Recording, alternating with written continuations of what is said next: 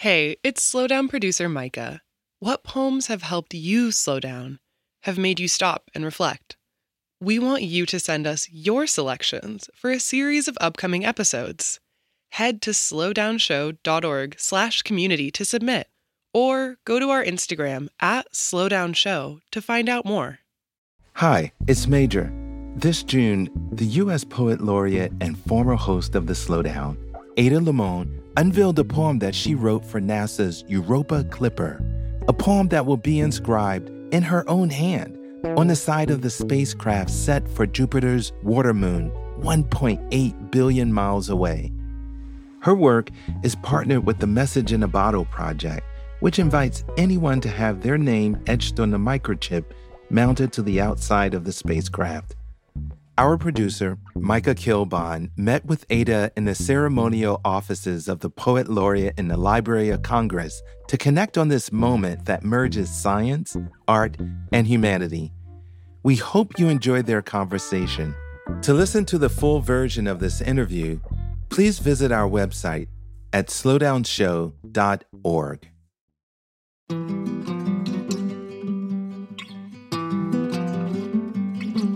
I'm Ada Limon, and this is The Slowdown.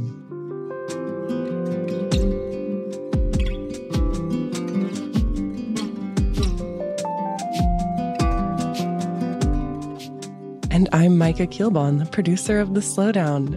Ada, tell me where we're sitting. We are sitting in what I like to call the Oval Office of Poetry. It is the office of the Poet Laureate. It's in the attic of the Jefferson Building, and it overlooks the Capitol. But yeah, we're in this beautiful office that has the legacy and history of all the Poets Laureate past. One of the things I love about this room is it's a very particular color. It kind of looks like mint chip ice cream. And it's very calming. And you're in a moment that deserves a lot of reflection. Yeah, truly.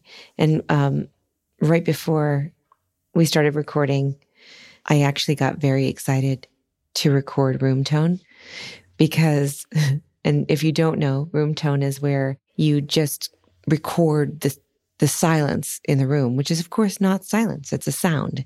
And every room has its particular musicality, whatever that is. And I love it because sometimes in busy moments of my life, room tone is the only time I get to be quiet. Our 30-second meditation break, as I call it. Mm-hmm. Thinking more about reflection in your poem that you wrote for the Europa, what you were tasked to do is to say, what is even the act of exploration tell us about who we are as a species, but also as a society, as a humanity even? I think it's so interesting to be tasked with something so enormous.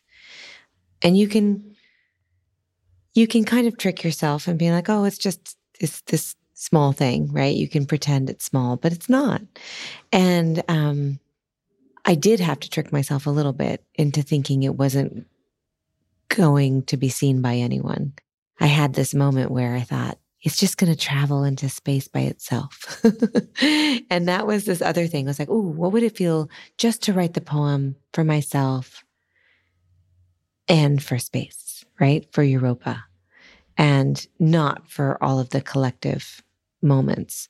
But I also think it's interesting for me to think about how with the Message in the Bottle campaign, getting all of these people to actually sign on to the poem, I actually kind of love that in some ways the poem becomes no longer mine. It's just all of ours. Mm-hmm. And it's collective and it's communal. And that to me has a kind of power that is hard to find sometimes when you make art. And I like sort of dissolving behind it. I think that's something you can probably take to other work that you make, is thinking of it as something that will be quite literally cast off. Mm-hmm. Like it won't come back. Yeah.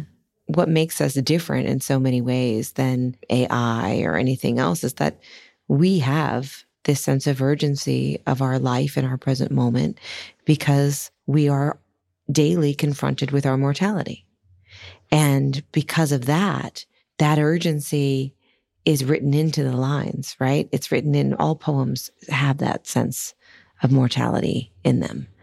And I think with this particular Europa Clipper spacecraft, it won't come back. And so there's also this moment of, oh yeah, it too is mortal in some way. That's amazing.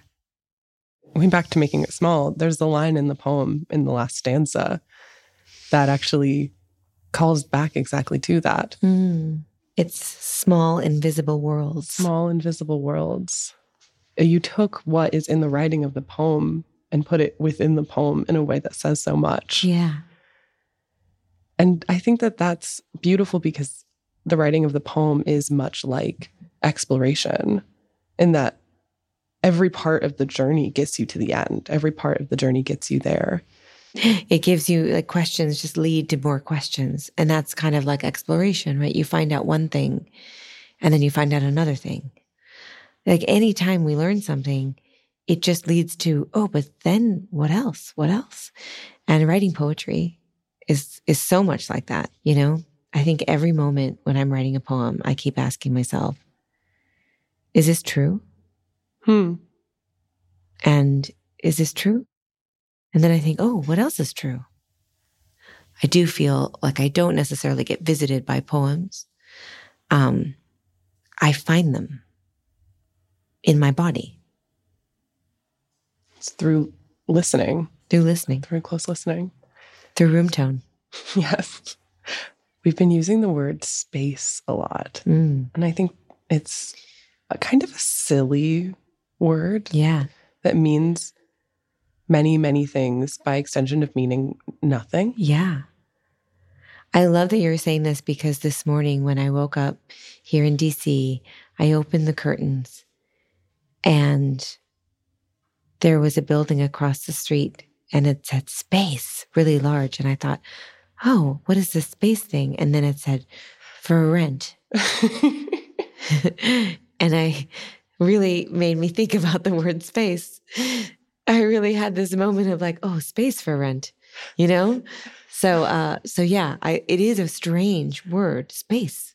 It's very interesting because what is it? And I've always thought in conversation with poetry and the slowdown is that you talk a lot about how poetry has the breath built in.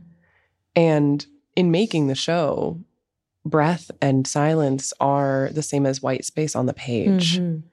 And I'm really captivated by the broadside of the poem because the white space is dark space, which in many ways greatly reflects what it is about. Yeah. And two, that the poem is going to be engraved on the side of the craft.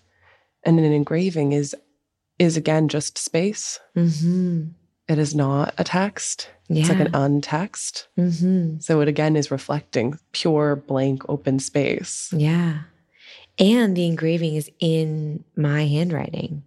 You know, my particular way of writing includes all sort of my own idiosyncrasies that have to do with the way that I work with speed, right? And where I need to slow down, where I need to speed up, all of that. So that also includes a sort of space.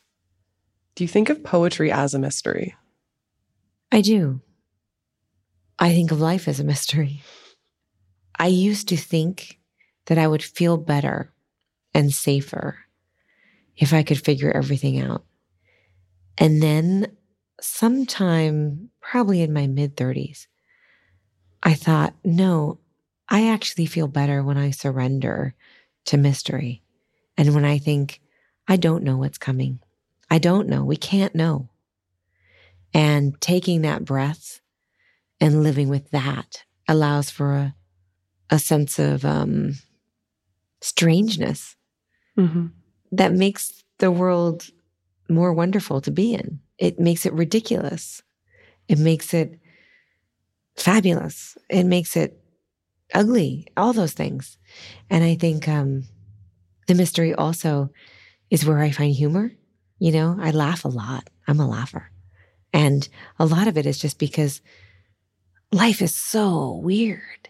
It is so weird. I think that in the making of this poem, I kept trying to imagine what it would be like for the poem to travel into space, to travel 1.8 billion miles into space, to not arrive at its destination for 5.5 years. And every time I envisioned it, kept coming back to the earth, that it just kept bringing me back again and again to this planet. And every time you speak to the incredible minds at NASA, they know that this planet, planet Earth, is the very best planet, the very best planet.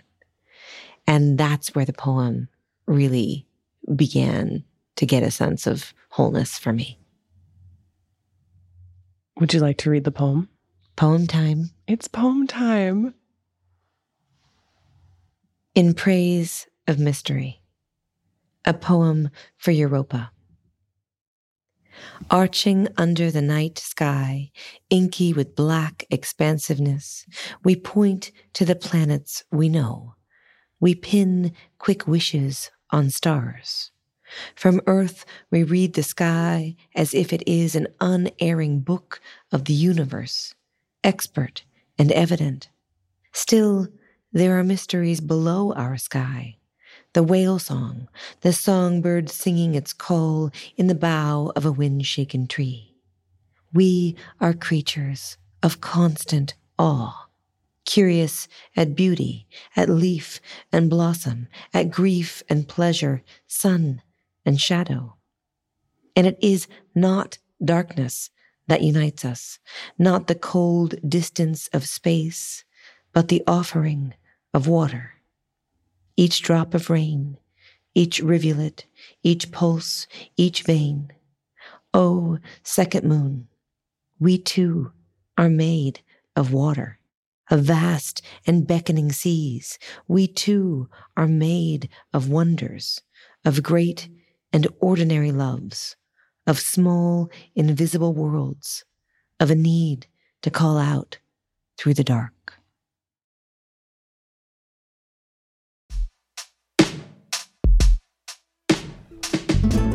Learn more and sign your name to the poem at europa.nasa.gov. Special thanks to Vaughn Ashley Fielder, Rob Casper, the Library of Congress, and again to Ada Limon. The Slowdown is a production of American Public Media in partnership with the Poetry Foundation. This project is also supported in part by the National Endowment for the Arts on the web at arts.gov.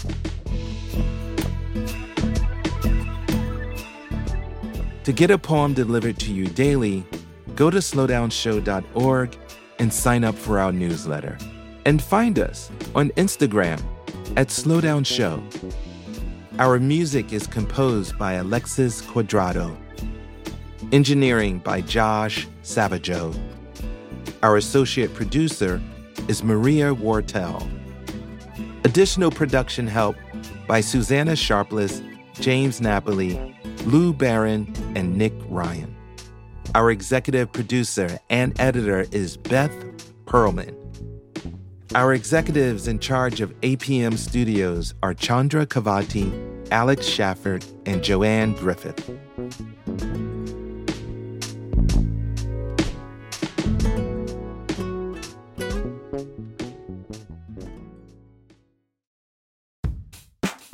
We all want to be our best selves, but it can be an expensive journey. From experimenting with alternative medicine. I was working with a natural, holistic nutritionist and never really thought about the cost. To splurging on fast fashion. I was spending all my tips. I was definitely spending $200 a week. I'm Rima Jerez, host of Marketplace's This Is Uncomfortable. This season, we explore the cost of self-care and the real motivations behind our spending choices. Listen to This Is Uncomfortable wherever you get your podcasts.